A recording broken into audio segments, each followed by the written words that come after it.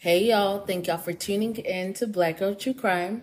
I am your host, Kay Simone, and y'all better pour something or roll you something because this is a doozy. So, October 7th, 2002, 13-year-old Iran Brown, he got up early. He ate chocolate chip waffles and he waited for his Aunt Tanya Brown to take him to school, which was Benjamin Tasker Middle. Now, at the drop off, Iran hopped out of the car and he began to make his way inside when a sound similar to a grenade goes off. A bullet tore through his body, striking him right under the left side of his chest, hitting his liver, spleen, pancreas, diaphragm, and lung. Now, the teachers, they turn around, they see him on the floor and he said he's been shot. They don't know what the fuck to do. They don't know if it's a prank. They don't know if this is for real. And they take their eyes off of him for a second. They turn back around and he's gone. The world is fucked up, y'all. Let's talk about it.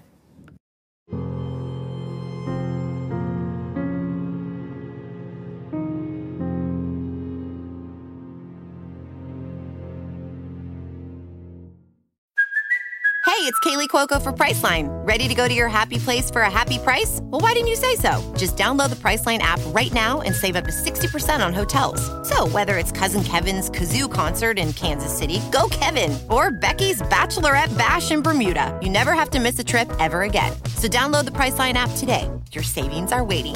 Go to your happy place for a happy price.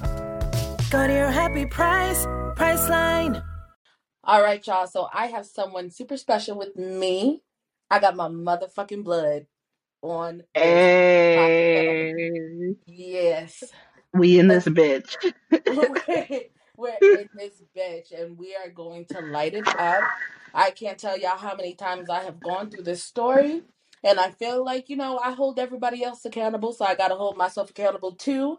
I recorded with Coco and Bobby, and I did not press record. So I really It's hate recording myself. right now, though. I see the little dot. Yeah, it did the 5 4 3 2 1, so we are all good to go. Now y'all, put a prayer in the box for Bobby because he now has COVID, and my Oh homegirl Coco. no. I know he sent me the COVID test, and I was like, my ass, like I was like, damn nigga, if you ain't want to be on the podcast, just say that. But he really does have COVID, and I think this is his second time. And Bobby, if you're listening to this, I love you so much, and I hope you get better soon. And Coco is starting a new semester, so just drop some good thoughts for the both of them. I know they're tired of my shit, but Sammy, I'm please. not. Let's go. But first, you gotta tell them about you, because y'all are gonna be hearing a lot. All right, from Oh, Sammy. okay. So, yeah. Hey, y'all. My name is Sammy. Kay Simone and I are siblings. I'm slightly older. Uh, y'all ain't. Y'all ain't know this is a retake because I keep saying the government name. You can't. Um, Yeah, you can't. yeah, we can't be doing that. But yeah, I'm supposed to be appearing on the podcast. We're gonna start doing something with that. Um, but today I'm just here to listen and make comments in the appropriate places. Just know that they are doing an episode next week. I'm not gonna tell y'all what episode, but just know that they are coming back. It's gonna be wild. It's gonna. We're my first episode. We go big or go home, like they say in what is it, Texas? I, it's Or do only they say what that it's only everywhere? Whataburger and Racist out here. Since I don't know too much. I'm sorry, and I'm not taking that shit out. I'm not taking it out. So y'all, yeah, this is gonna be one. Y'all are listening to part three of the DC snipers, and this gonna be for the last time, y'all. All right, I'm not doing Muhammad and Malfa no more. So I'm about to give y'all all the information that I got. I wish I could fit everything in one episode, but y'all know I can't. I'm already on 28 pages of notes, so we just gonna have to get into it. So. You listened to part one and part two? I listened to part one and part two. It was wild. I was shook. Like the audacity, the fucking audacity that these niggas have is just honestly, it's on par with like a cis white man. Like they got super they super just audastic. Is that a word? It is now. audastic. It should be a mental health disorder. But yeah, like for real, y'all. So we're just gonna get into it. I have to give a major trigger warning for brutal deaths due to gun violence. We have to look at the type of weapon that they were using, which is a Bushmaster rifle. Them 223 bullets Mm. do not play no jokes, y'all. So I talked about it before, the day and age that we are in. I completely understand if you would want to skip this episode. Baby, I'm not going to hold it against you.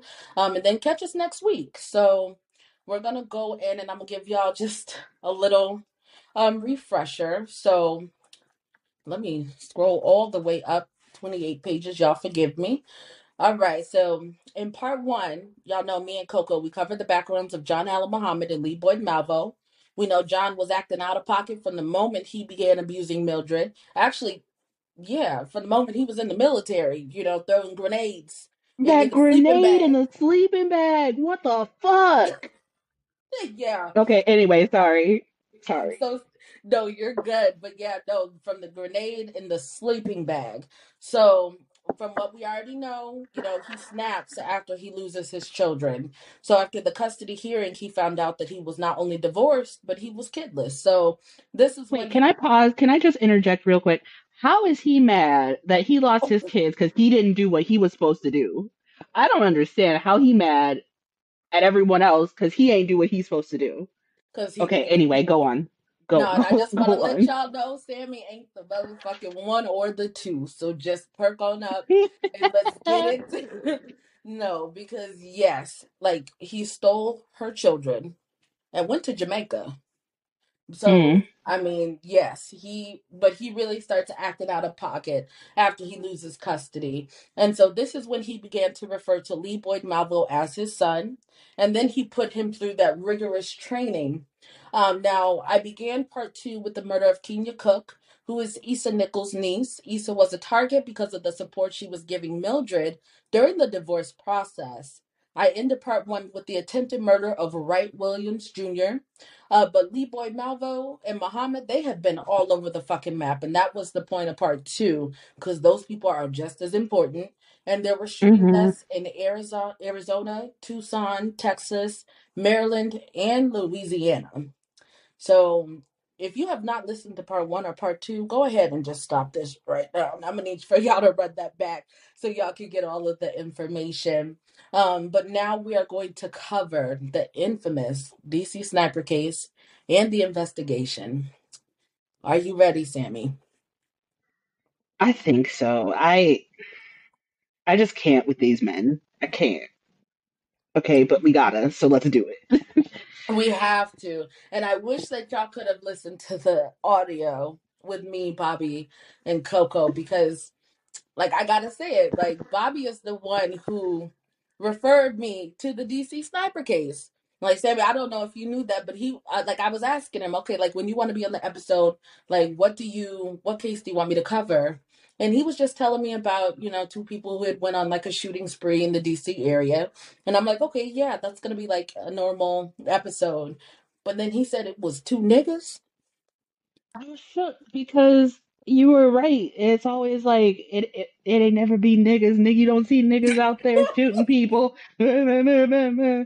My But it screaming, my was. man, my man, my man. Yeah, no, they were never in like never before, okay? So, like, they were out of pocket. And then we also have to look at what time we were in. Like the Twin Towers, the terrorist attacks. It Yeah. literally took almost the entire month of October for them to realize that this was not a terroristic attempt from outside forces. And so Wow. yep. And so the Beltway sniper attacks, they're notoriously known for what happened in October. So October 2nd, 2002, we're in Aspen Hill, Maryland, 5:20 p.m.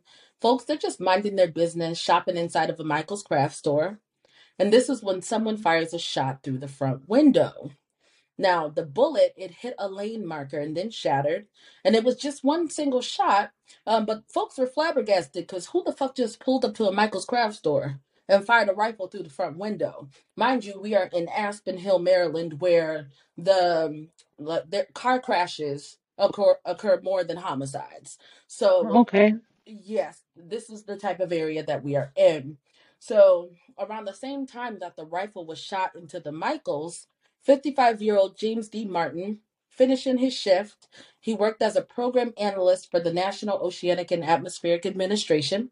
And mind you, I know I covered some of these in part one, so this might be new information, some stuff that I added, but the names might sound familiar.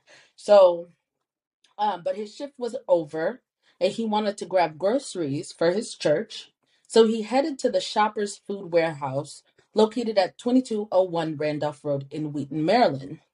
He gets out of his vehicle. This man took about 8 to 10 steps and collapsed. I mean, he fell face forward.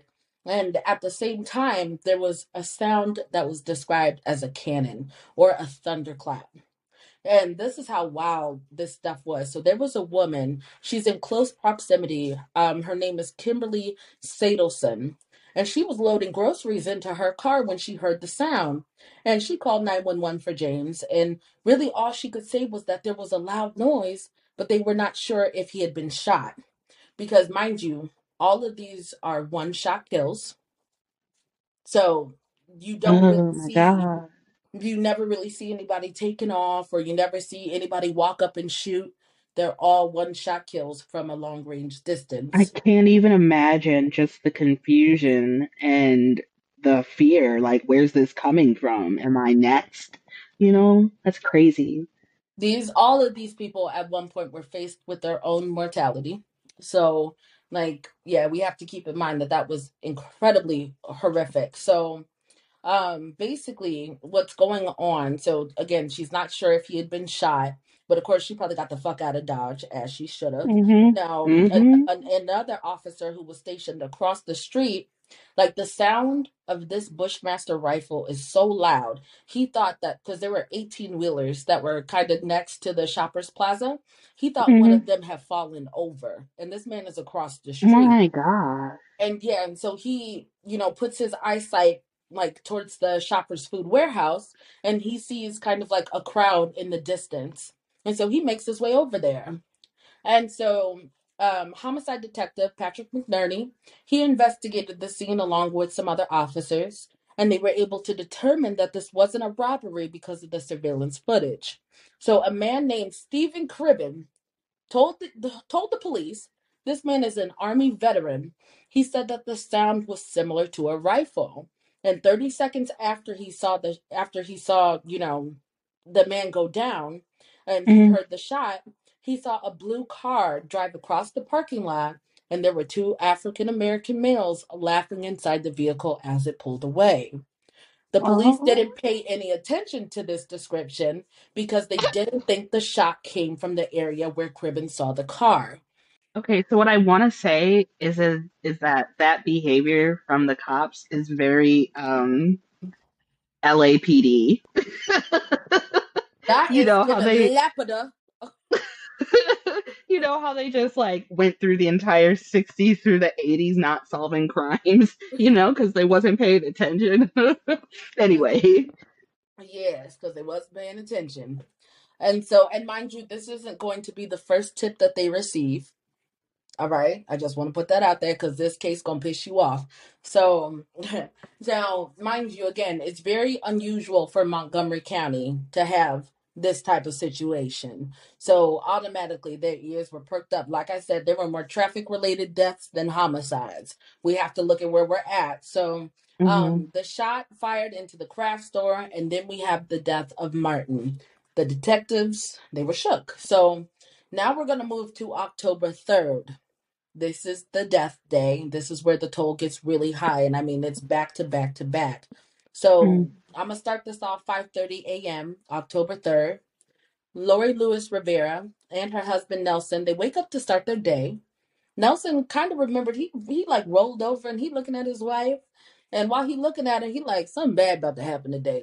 Something don't feel right. No. Yeah, and he remembered that because just the way like he looked at her for like an extended period of time, like he really didn't do that. Like he was just like something doesn't feel right. And so they spent their time together. They got up out of bed, got ready for the day. And her husband Nelson, he put it to the back of his head and him and his wife parted ways. So, same day, 7:41 a.m., 39-year-old James L. Sonny Buchanan, he's mowing grass behind the car dealership, and this is next to the address of White Flint Mall at 11411 Rockville Pike, and this is in Kensington, Maryland. We hear that loud cannon, and it's heard above the lawnmower. And then Buchanan, in the distance, they see him kind of clutching his chest, and the lawnmower kind of rolled off. And he began to stagger his way towards the dealership. He made it about 200 feet inside the fence when he fell onto his face. And he made it a pretty far distance uphill considering what had happened. So the employees thought that a lawnmower had exploded. And, like a parts manager for the dealership named Jim King called 911 and basically said, mind you, like, fuck, like if I've just been shot and y'all don't know I've been shot, like that shit is so tragic. So he calls 911 and basically he's like, Sonny had an accident with his lawnmower. And I quote, it chopped him up. He's bleeding real bad. He's down and out. He's bleeding out the mouth. His lawnmower caught the curb or something, end quote. The paramedics tried to revive him, and there was a hole in his chest left by the bullet. By the time he got to the hospital, his heart had stopped and had been completely drained of blood. According to doctors who worked on him, it was the most blood that they had ever seen. And mind you, Sonny was the child of a former Montgomery County police officer. And there was another guy who had said, like, there are two places that one feels safe. That is at work and that is at home. And already one of those places have been taken from them. And so, 32 minutes later, Aspen Hill Dispatch, they get another call. And there's this lady, she's frantic. Mind you, if y'all go and look up this case, y'all can hear these 911 calls, and she is just sobbing. And she says that a man had just been killed in front of her, and his name was Primakor Wallaker, and he had pulled up to a mobile gas station, and that's located at the 4100 Aspen Hill Road in Rockville, Maryland. And this is half a block from the Michael's Craft Store where the original first shot was. And so Wallaker, he pulls up to get gas, and this is when he's noticed by Dr. Carolyn Namro. And she was also pulling in to get gas, and she remembered how she thought it was strange that he pumped the gas, like kind of at like the bottom of his car, not the side. And this lady, she looks inside of her purse to pull out her credit card, and that's when the cannon blast is heard. And Wallaker, like she looks up and Wallaker is looking at her through the window of his car. And all he says is call an ambulance, and he collapses. And so this woman, she calls 911, and the police assisted her with CPR. They did the mouth to mouth, but she started to feel his pulse go away. Now, mind you, the ambulance has to be on standby because the scene is not secure. Like you do not send the ambulance in until it's secure for them to be there. So like literally, unfortunately, that scene was not secure, so it just felt like forever. And at one point, Wallaker was vomiting and choking on his blood, so she could no longer do the mouth to mouth. And all of this happened. Carolyn Namro's 2-year-old son was in the back seat while this was all going down. So, what she said, like, I want to give y'all some of these quotes because, like I said, these people are faced with their own mortality and it's so horrific. And she said that it is very possible that she would have been the target instead of Wallaker. She said that every time she goes to get gas, she immediately gets out to pay. And she said, and I quote, that day, I paused for a few seconds because he was filling his gas tank from where the license plate was. That slowed me down, and that is why I didn't get out of the car. That few seconds of delay made a difference to my life. I was the slightly blurrier object behind my windshield, and the clearer shot was the guy who got out of his car. But if I hadn't been nosy, looking over to see what he was doing, I would have gotten out and been the clearer shot. But there, for the grace of God, go I. And so, like I said, like this is, and if you don't understand that quote, it's kind of like a proverb where you recognize that somebody's misfortune definitely could have been your own. So, around 8:37, the medics, Basically, they're calling Wallaker's time of death. And at the same time, an elderly man calls 911 from a shopping center near the Leisure World retirement community. This shopping center is located at 3701 Rossmer Boulevard in Silver Springs, Maryland, and it's right off of Georgia Avenue. So 34-year-old Sarah Ramos, she's sitting on a bench with a book in her hand, and she's waiting for a ride to her next job when a single bullet went through her head. This woman is a former law student from El Salvador, and Sarah moved to the States, to build a life with her family. She was working as a housekeeper and a babysitter, and she was a wife. She is a wife and has a 7-year-old child. And the .223 rifle bullet hit the top of her skull, leaving a small entry hole, but caused extensive eggshell fractures. Now, when Officer Cynthia Martin, she arrived to the scene, and Sarah slumped over on the bench, and blood was pouring out of her head onto the ground, pooling around her brain matter. And have you Google? I want you to see it because so you can see it. Get your phone and Google Sarah Ramos DC sniper. Sorry, y'all. So much of this is off the record, but to see these pictures and the fear, like this lady, if you Google Sarah Ramos, this lady, like wife and mother, this is what Muhammad and Malvo did to her. She is slumped over on a bench with a bloody blanket just over her body, and you just see her slumped over. And so, like, that's why this stuff is so important. These people lived and were hard ass workers, just trying to make it. So yeah, these niggas ain't shit. So sad. Yeah, And never have been. But anyway. And that'll do it. So now I want to point out that another woman, like I want to explain how all this stuff is so connected. Another woman around the same time, Andrea Wallaker Hempstead, she gets up in the morning and she starts getting ready for her shift at the Leisure World Shopping Center when a friend, her homegirl, called her up and said that a woman had just been killed there. And that was Sarah Ramos. Now, when Andrea turned on the news, she recognizes her father's taxi cab, and she recognized it because of the American flag sticker. And she was calling her father, but he never picks up the phone because her father is Primakur Wallaker, and he was already pronounced deceased. So, yeah. I'm okay. Keep going. Keep going. Yeah.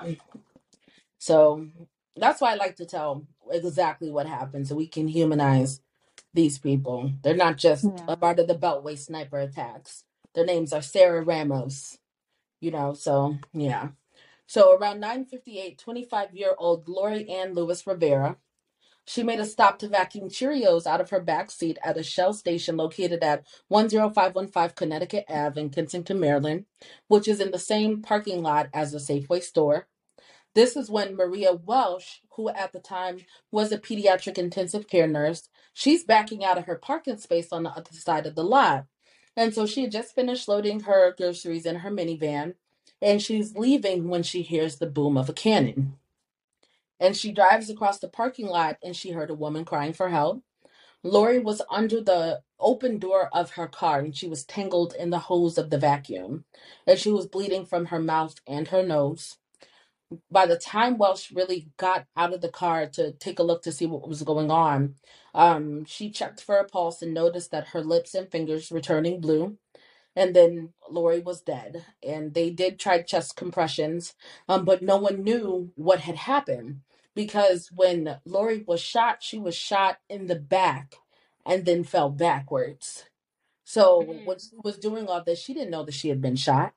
And this is the same woman, I think in part one, I talked about their love story with Nelson and how that man didn't know a lick of English when they went on their first date. He just knew he loved this woman.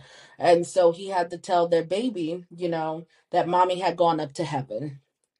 So now, Yep, so we're going to be moving on because a total of 5 people get murdered in 16 hours, and 4 of them were gunned down in a span of 2 hours and 17 minutes.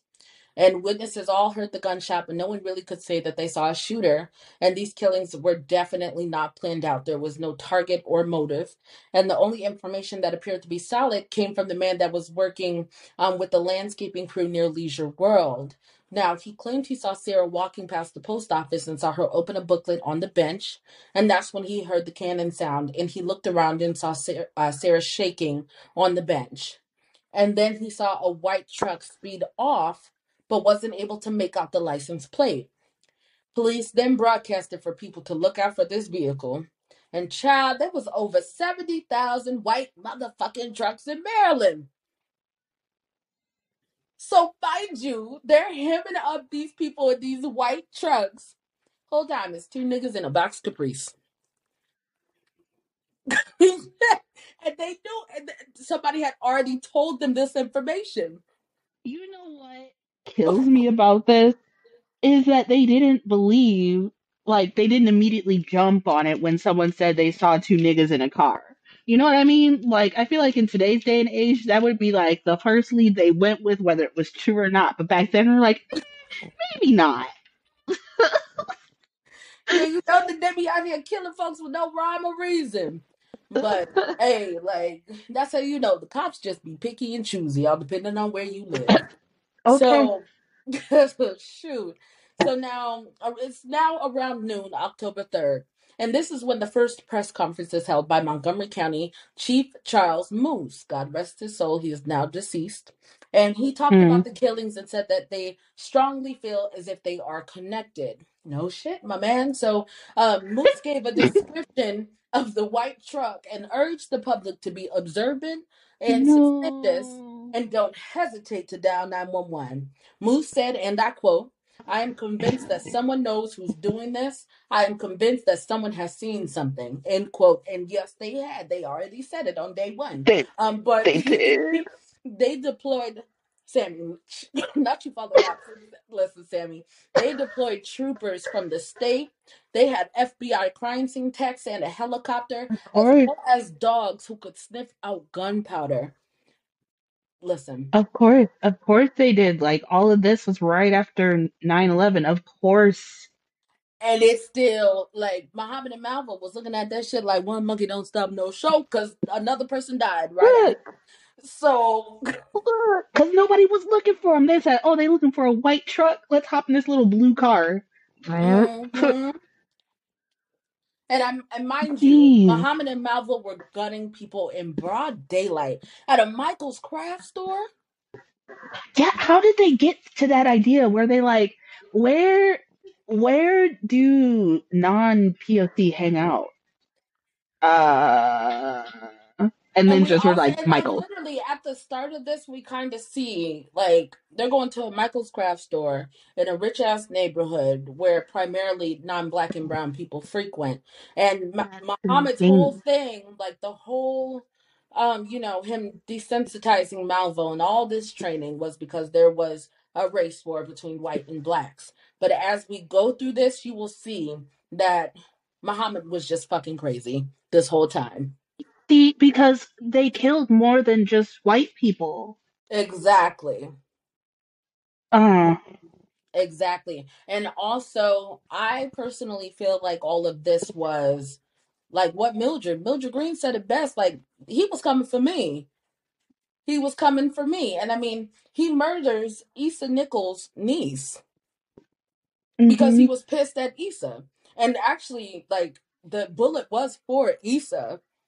And this whole time he But was trying to get to Mildred. So they think he was that literally just shooting. Wait, Mildred's a white woman?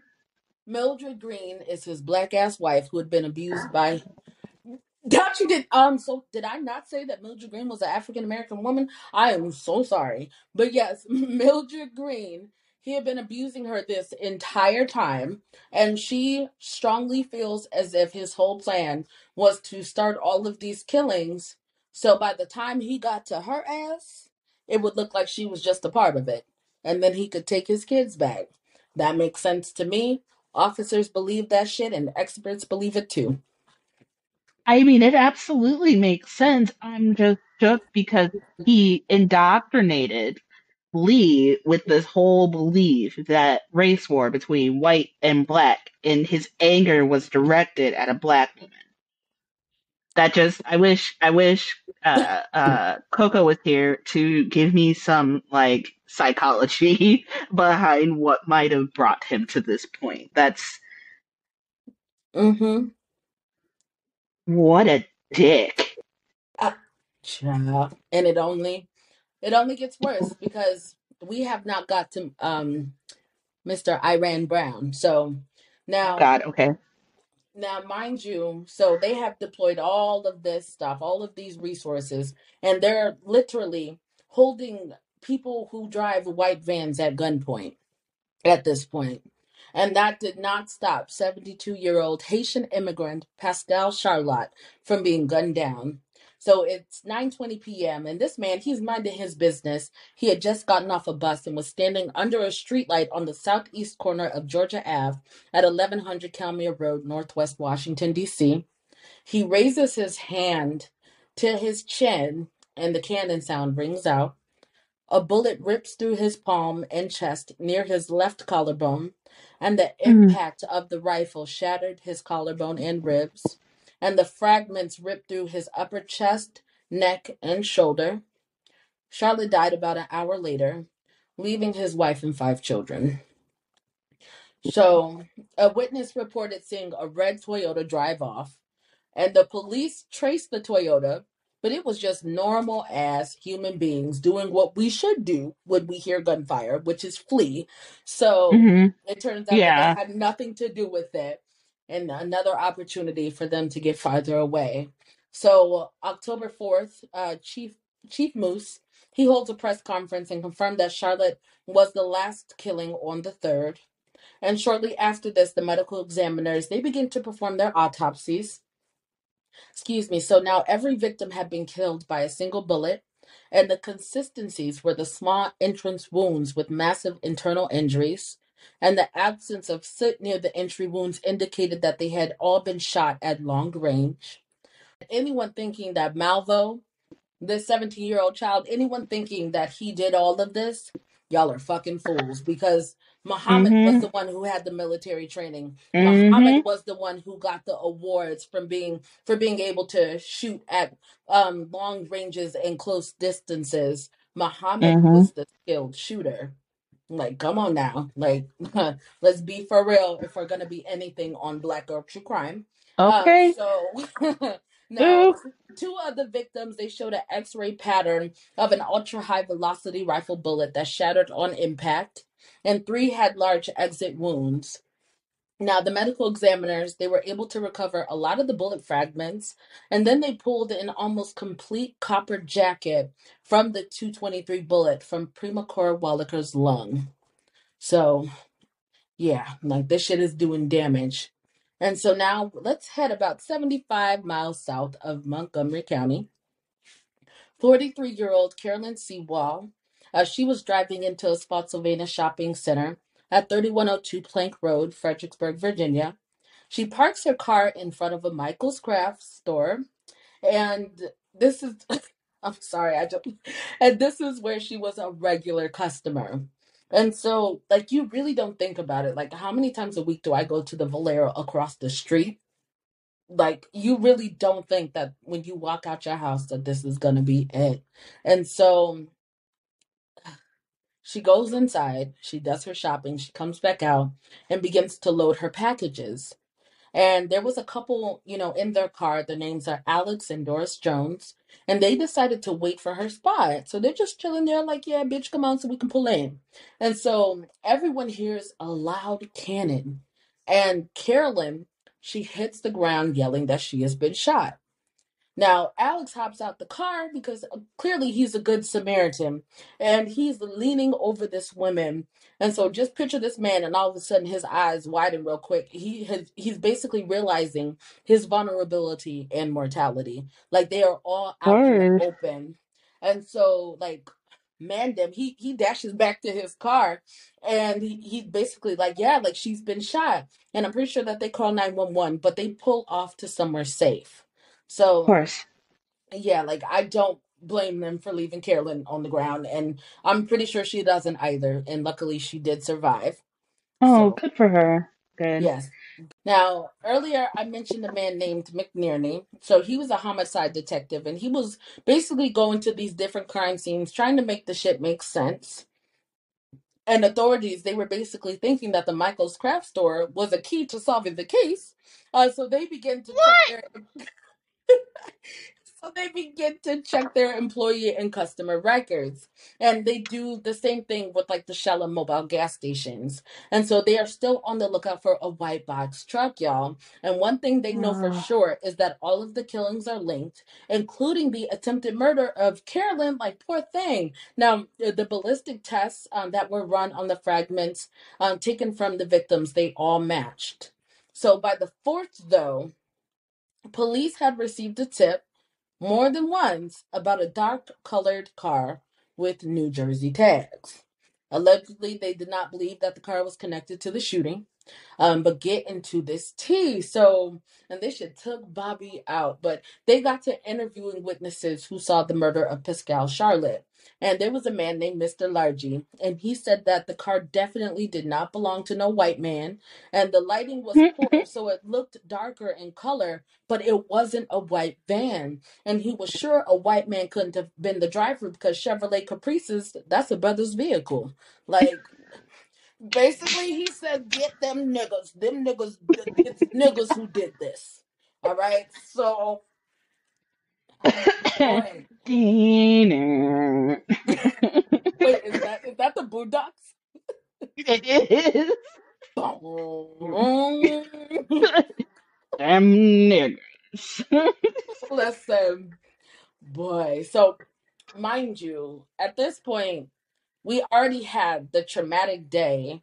You know, of the third, and now we have the fourth. Like, panic is setting in, and it was so bad. Stores began locking their doors, and they were basically letting people in one at a time.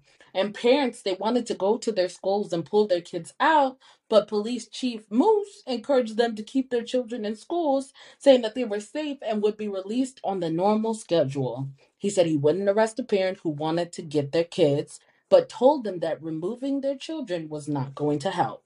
So now let's get into October 7th. So the police, they put out a bolo for a burgundy colored Chevy Caprice. Like, you niggas They're still getting got it closer. wrong, They're but getting closer. Right car. you're getting the right car, wrong color. Y'all getting closer.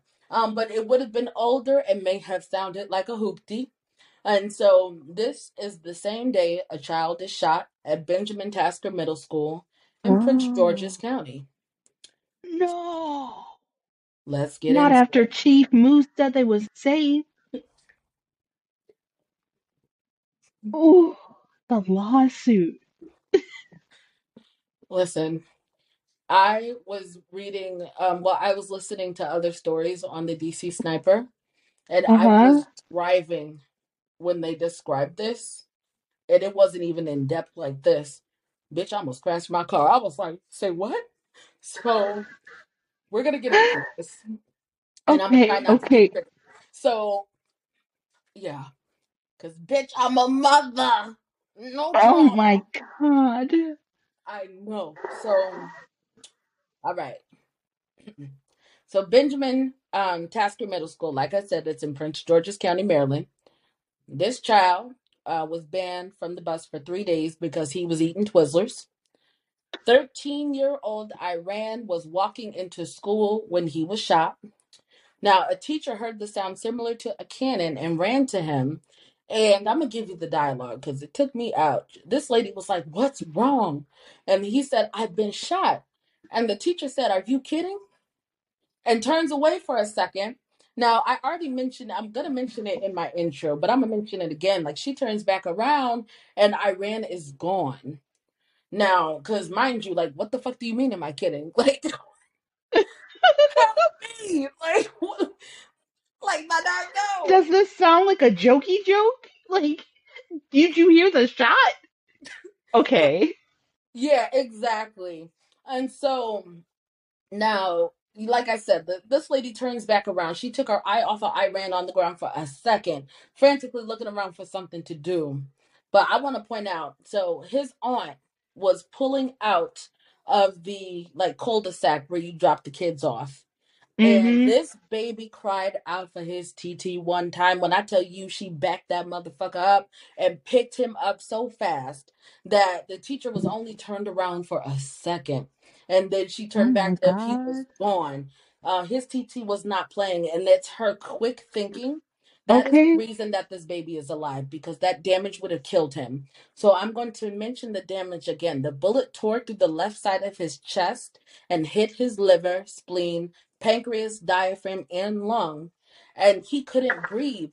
And she had to talk him through it the entire way to the hospital. He thought he was about to die. And she had to roll Oh, down the window to try and help him catch the breeze.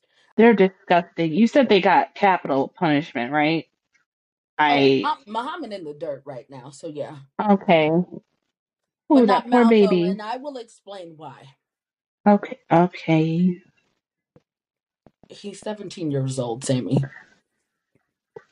I know. I know. I know. Just let's just get on with the story. Said, nah, get that nigga too. I feel it. So, like, they worked on him for hours, and the surgeon said it was Tanya's quick thinking that saved his life. So, Oh, TT it, to the rescue. TT to the rescue. She backed that shit up, flipped it, and rubbed it down. She saved that baby. So now, Oh. Chief Moose, he gets on the news conference, and at this point, he was hot. Like, he said it, and I quote, like, you niggas embarrassing me at this point? That's not what he said, but he said, today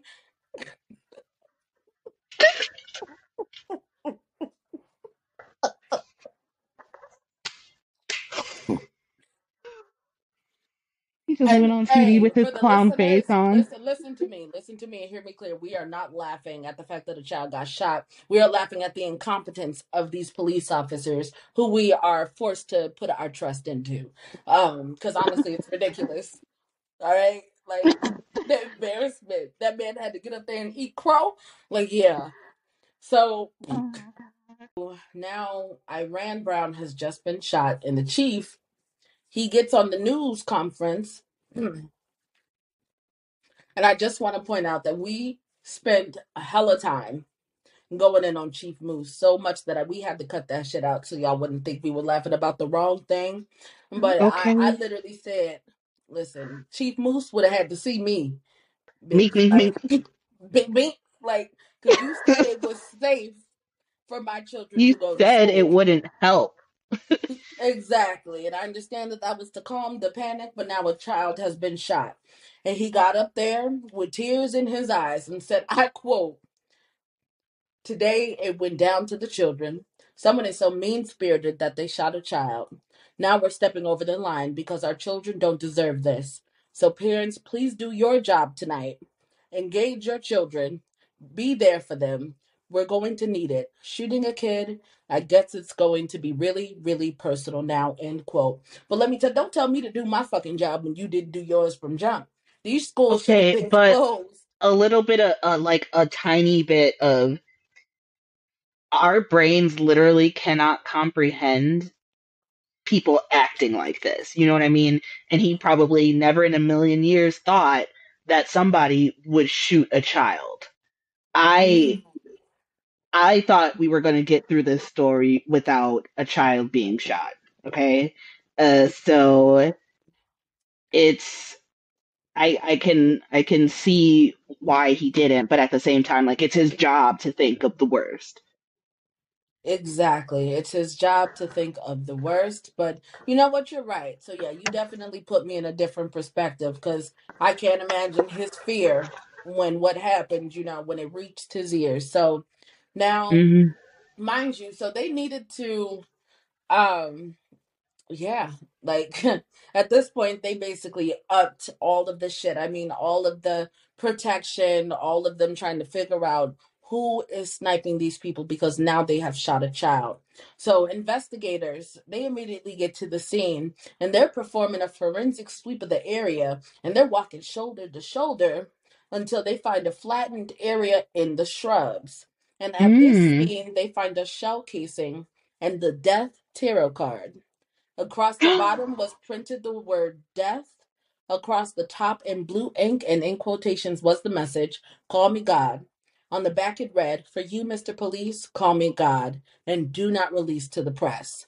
So they needed to keep this information close to the chest because they were getting so many false tips. Because mind you, Mhm. Chief, he had already said, like, if you see something, say something. But Mhm. people in their fucked up minds. So now now they have something close to them. So if someone called in, they knew it was, and they knew about the tarot card, they know that this person was legit. And the sniper had specifically warned them to keep quiet. On Tuesday, October 8th, a reporter named Mike Buchanan reported the information about the tarot card and said later that the tip came from the spouse of one of the officers. And Oh. Chief Moose was a hot boy. And around this time, basically, he's losing his shit about the media. But guess what? One of his officers ran up on Muhammad in his dark blue Chevy Caprice with New Jersey tags and cited him for sleeping inside of his vehicle. Like that time they let Ted Bundy go. I'm telling you, LAPD, LAPD. Okay, anyway. And it honestly, it does not get much better from here, y'all. We are going down the spiral. So October 9th, 53-year-old Dean Myers, he's pumping gas around 8:18 p.m. at a Manassas Sunoco station in Virginia when he's shot dead. He was found slumped by his Mazda and his skull was shattered from a high-powered weapon. And by Mm. now, the Montgomery County Reward Fund had grown to $305,000 for anyone who could bring the snipers down. And thousands were flooding the FBI hotline with tips. And Mhm. on the same day, October 11th, on this same day that Sonny Buchanan is being laid to rest, Kenneth Bridges is shot dead. This man was 53 years old and had a wife and 6 children who he said were blessings from God. Kenneth pulled into an Exxon gas station on his way home from work and called his wife. He told her that there was a state trooper about 50 yards from him working on a fender bender. At 9:28, he stepped out of his car to pump his gas when the sound like a cannon went off. Kenneth was shot in the back, and by the time that the trooper made it those 50 yards over to him, he had no pulse and was pronounced dead at Mary Mm. Washington Hospital. Yeah. These assholes. Ooh, yeah. Just Ugh. ruining families. And mind you, the people who were shot, from February up to October, they're suffering from fucking PTSD because they don't know who the Of fuck shot them. course. And that these killings had not been linked to them. It took them months to get and Oh. there are still some unsolved cases, even though they know that per Malvo's confession that who did it, it's still technically unsolved because they couldn't believe a lot of what Malvo said.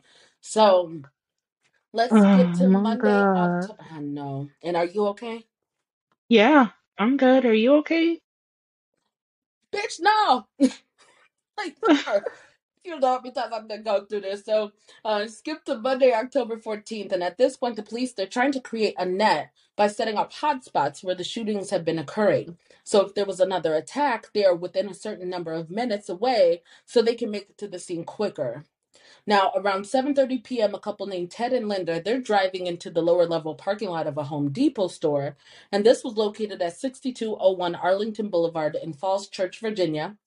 47-year-old Linda was fighting cancer and had taken some time off of work. She was an FBI analyst. And so it's kind of like a normal day for them, and they're doing their shopping. They finish around 9 p.m. Mm-hmm. As they are loading their car, the sound of the cannon goes off, and Linda falls to the ground. The Mm-hmm. .223 rifle bullet tore into her skull and exited above her right eye. The high-powered rifle split her skull and then shattered. And unfortunately, she died right in front of her husband in his arms, and he couldn't do anything but dial 911. And just picture this chaos. All hell had broken loose in that parking garage and then in the inside of the Home Depot. And this was when a witness named Matthew Dowdy claimed he saw a gunman coming out of a cream colored Chevy Astro. And Dowdy claimed he saw what looked like an AK-47 fire, and then the man dashed away in a van. Police broadcasted a description, and the Fairfax County Police Chief Thomas Manger said he was confident the tip would lead to an arrest. So now, October 15th, around the afternoon, a call came into the Rockville police station, and a male voice said, and I quote, "Good morning. Don't say anything. Just listen. We're the people that are causing the killing in your area. Look on the tarot card. It says, 'Call me God.' Do not release to the press. We have called you 3 times before trying to set up negotiations. We have got no response. People have died." And then get your people, and then it kind of trailed off because the person on the phone tried to tell them that they need to transfer the call to the task force for Montgomery County, but the caller had hung up. So, child,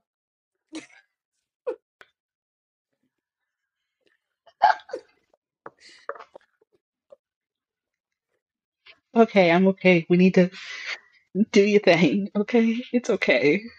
do your thing, 21. All right, so remember, I said a man named Matthew Dowdy provided a witness statement that had officials thinking that they were about to find their guy. Well, it turned out this motherfucker was lying. He was inside the store when the sniper shot Linda Franklin. So now moving on to October 17th, a man named Robert Holmes calls the FBI tip line and said he thought he knew who the sniper was. Mr. Holmes was an old friend of Muhammad, but it took 5 days for him to be interviewed. Yep, October 18th, Malville makes 2 calls to an officer named Belials. And when the officer picks up for the first time, Melville immediately told the officer to shut up and listen and don't ask questions. Melville advised him to look into a shooting that took place in Montgomery, Alabama at a liquor store back in September. And to my listeners, this is why I need y'all to tune into part 1 and part 2. Because if you haven't already, then you don't know about Claudine Parker and Kelly Adams. So Malvo gave the officer the number to contact Sergeant Martino from Alabama and said to check it out and he will call back later. The officer said, "When you call back, ask for Officer Derrick." And then the line went dead because the payphone needed more money. So the call had come from a payphone near a Ponderosa Steakhouse where Muhammad and Malvo had died previously. So now they basically begin to link the previous shootings together. And this is when, and this was Malvo again on the line. And they have more contact with Malvo in regards to the ABC shootings.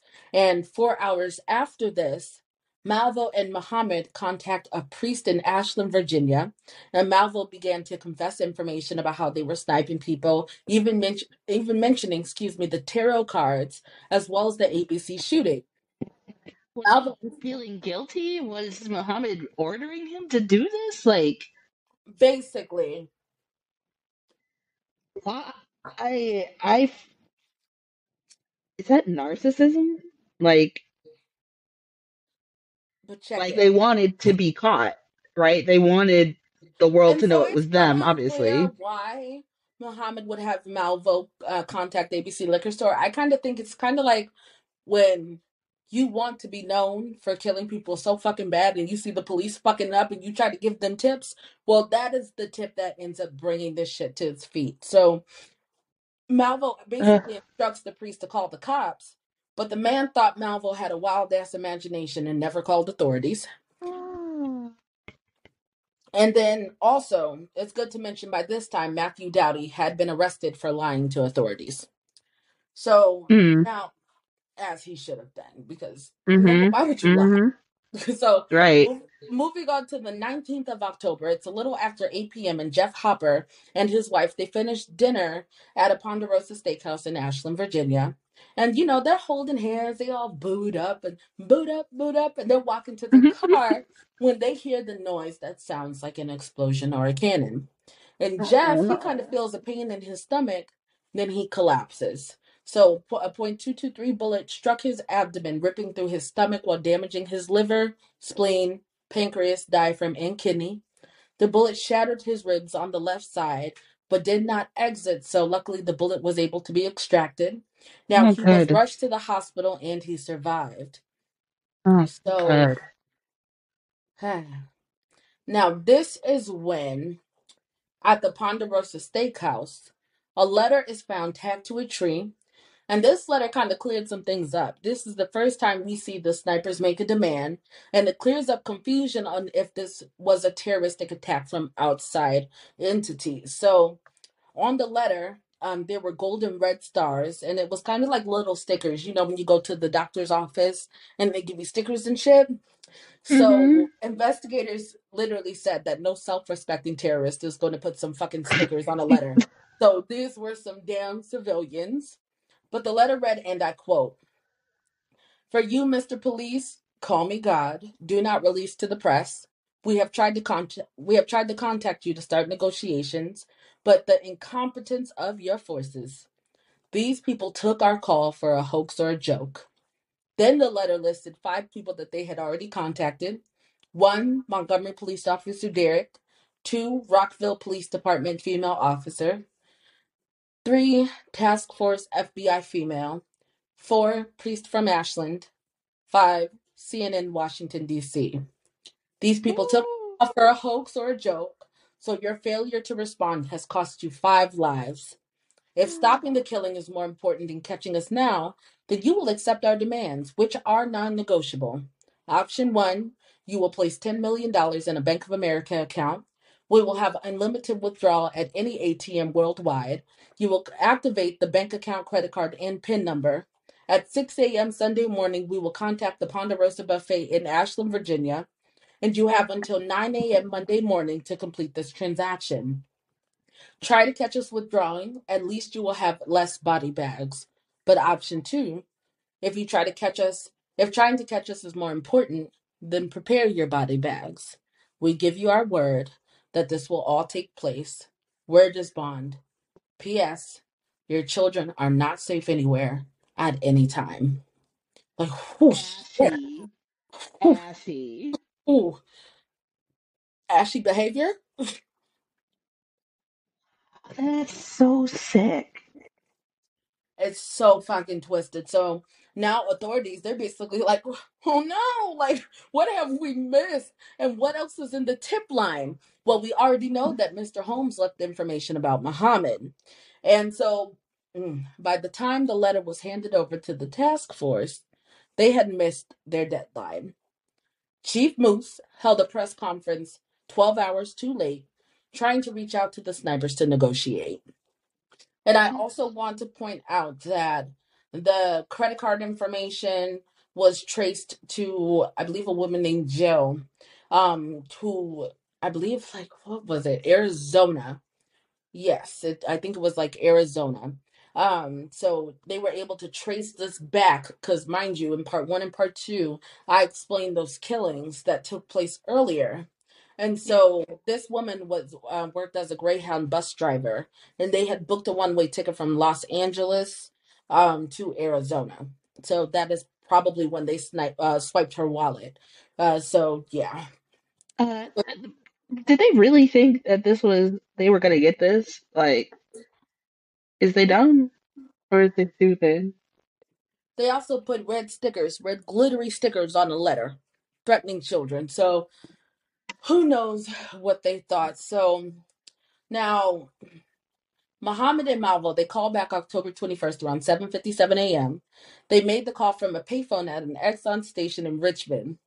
Now they call again, giving the threats against the kids, trying to negotiate their demands, and the call lasts about 38 seconds. Now they knew that this was the sniper calling, but it took the FBI 6 minutes to notify U.S. Marshals. So once they traced the call, like every time, I'm so sorry. So once they traced this call, Sammy, I just want to let you know, like, picture something out of a movie. Like, they're acting all official, like, we got him. Like, nigga, we got him. And, like, there are people coming out of the Exxon, and, like, they're, like, giving them, like, hush, hush, like, y'all, shh, like, go back inside. Like, they look so official. I want to tell Hmm. you that Malvo watched them hem up 2 immigrants. Malvo watched them, two immigrants, and basically they couldn't tell the difference between a Hispanic accent and a Caribbean one. So Malvo just stood to the side and watched them pick up these two men who were later released because there was another payphone at the other end of the damn gas station. And the next day, October 22nd, they gunned down 35-year-old Conrad Johnson. He was shot while standing on the top step of his bus in Silver Springs, Maryland, around 5:56 a.m. The bullet struck the right side of his upper abdomen, destroying most of his liver, pancreas, and right renal artery, and he died while surgeons operated on him. Mm-mm-mm. Yep. I keep telling myself, Sammy, they're just doing their job. They were doing the best that they could. Maybe they didn't. I don't know. I don't know. Listen, Junior also told me he was doing the best he could while showering, and he still smelled like he was smuggling onions. So I have to get up early in the morning and bathe him. So, yeah, doing your best is not always doing enough. So, Godspeed. Godspeed, Spider-Man. So at this point, the investigators, they're comparing the calls from the tip line, and they finally get the word of the confession. Because mind you, Malvo, they had put it in the letter that they called the priest from Ashland. So they're reaching out to this priest, and he's like, "Damn, that shit was real." So. And then they connect the ABC liquor store killing and robbery. And this is when they get a crack in the case. Now, the police, they're running around frantically at this point, but they are getting so close. You And know that gif with Malvo, the numbers calculating over the. This is them right now. this is I don't because this whole time shit wasn't adding up. They was adding 2 plus 2 and getting 14. Because yeah, these niggas Woo-hoo. competent. So Malvo, this is like I said, Malvo had fucked this up for them because he gave the police the information about the ABC liquor store, but he must have forgotten that he dropped a magazine while running from the crime scene, and it had his fingerprints on it. And the police were able to positively ID him because I don't know if you remember how Una James basically got them hemmed up by customs because she was trying to get Malvo back from Muhammad. And that was when Uh-huh. both of them were fingerprinted. So Oh, dummy. so this so the night of October 23rd, ATF agents they knocked on Mildred Green's door to bring her basically down to the station. And this is when they tell her that her ex-husband is going to be named as the sniper. They finally were able to link him to the blue 1990 Chevy Caprice. And Chief Charles Moose announced an arrest warrant had been issued for Muhammad, but it was in no relation to the sniper case. But he also might be traveling with the juvenile. Like you might as well tell the truth at this point. You know them niggas did it. So now 12:30 a.m., a man named Whitney Donahue pulls into a rest stop. At this point, he had heard the news about Muhammad and Malvo and wrote down the license plate number just in case. And he spots the Chevy Caprice in the rest stop area and calls 911. This Ooh. time, the police got the SWAT to come, baby. Like they had 19 of their best SWAT team members, along with 5 officers from Montgomery County and 5 from the state police. And they got together a Hey. 6-member assault team that would take place to put the attack on the car. So I just want you to picture all of these people surrounding this rest stop. And this took hours while the car was just sitting. Like they didn't know who was inside. They didn't know if they knew that they were there. They didn't know anything. And then They were at one probably point, sleeping, huh? Were they sleep? this is the worst way to get woken up by dogs. So, like, at some point, mind you, it took hours, right, that they're doing this stakeout. And so there are Uh-huh. truckers coming in and out. And they're like to the truckers, do you want to do your duty to protect this country? And they're like, hell fucking yeah. So they take their trucks and they use their trucks to block off every entrance surrounding this. Like the civilians, they had it. Like they were done. So at some point, like they're like, okay, if we don't do this now, like we gotta go in. So Right. they descend on the vehicle. I mean, they're breaking the glass and ripping the doors off. And Muhammad and Woo. Malvo were sleeping soundly inside. And they Ah. This gives me so much joy. I hope they got the shock of their lives. I hope. Damn, like I wish Bobby was on this episode because he was like, I know that they beat they I know I know they beat the dog shit out of Muhammad and Malvo. I know that they did. Like literally taking him back to the police station. Like they didn't even put him in seatbelts and they was taking hard corners and everything. Like, but this was when they finally caught the DC snipers and handed them over to state police. And boy, they. now they have Muhammad and Malvo. And when the nation found out that two black men, yeah. So I just want to point out that Muhammad and that they have them now, and Malvo did what was expected. Like I said, I wish I could fit everything in this episode, but I do encourage y'all to look this up. But I am going to point out that how much of a monster Muhammad was. So officers knew that even with all the training that Malvo had gone through, he wasn't no damn pro like this. Like it couldn't have been just him. But Malvo had just been so abused by Muhammad and so desensitized. And so just for the mission, they knew that he would take the blame for everything. So at one point, in an effort to save Lee's life, because mind you, they said, death penalty for the both of them. So they were trying to save Lee's life. And so they tried to humanize him. And they told Muhammad that Lee wasn't strong without him and that Lee might be ready to take the weight of all these murders and say that he was small so he could fit in the back of the Caprice. Because mind you, just so y'all know how this was all possible, they were shooting people through a hole in the trunk. Yep. They did this on Criminal Minds, right? I think there's an episode like this on Criminal Minds about the DC sniper. If y'all should check it out, look into that because Damn. it's yeah. Okay, I'm gonna go look into that And too. they and they did like this whole scene where they're shooting out of the trunk of the car. It's rough, but it's a good episode. All right, it's probably better than the fucking Sundance movie I watched on this. I'm like, never mind. So, like, I have to turn that shit off. I'm like, this is a mockery. So, like, they basically tried to humanize him because, like, we knew that Malvo was going to take the blame, which he did. And so that's really what fucked up his credibility later on when he was confessing to all of these other cases. But they Mm. basically told him that Lee would die and he's only 17 years old. And they said that Lee could have been a stone cold killer, but when it came time to die, like when you're facing the death penalty and lethal injection, that it will show the world that he's just a child playing a man's game. And that's when he would cry for his parents. And he will be a boy in a man's prison. And that he isn't going to cry for Una. He's not going to cry for his biological father, but he is going to cry for Muhammad. And they told him that that has to mean something to you. And they even tried to spin it like maybe it would be easier for, Lee to die and Muhammad have to think for the rest of his life how he failed someone that he claimed was his son. And they said, if you love Lee the way a parent loves their children, then do the right thing, confess, and don't let Lee take the blame. They told him that Lee needs his permission to save himself, like a child would go to bat for their damn parents, right or wrong. Like they will go, like we literally just saw a child pull a gun out of his mother's or her mother's purse and shoot another person. So children will go to bat even if they're in the right or the wrong, and he needs his permission to save himself. John sat there and said nothing. Of He did course. not care.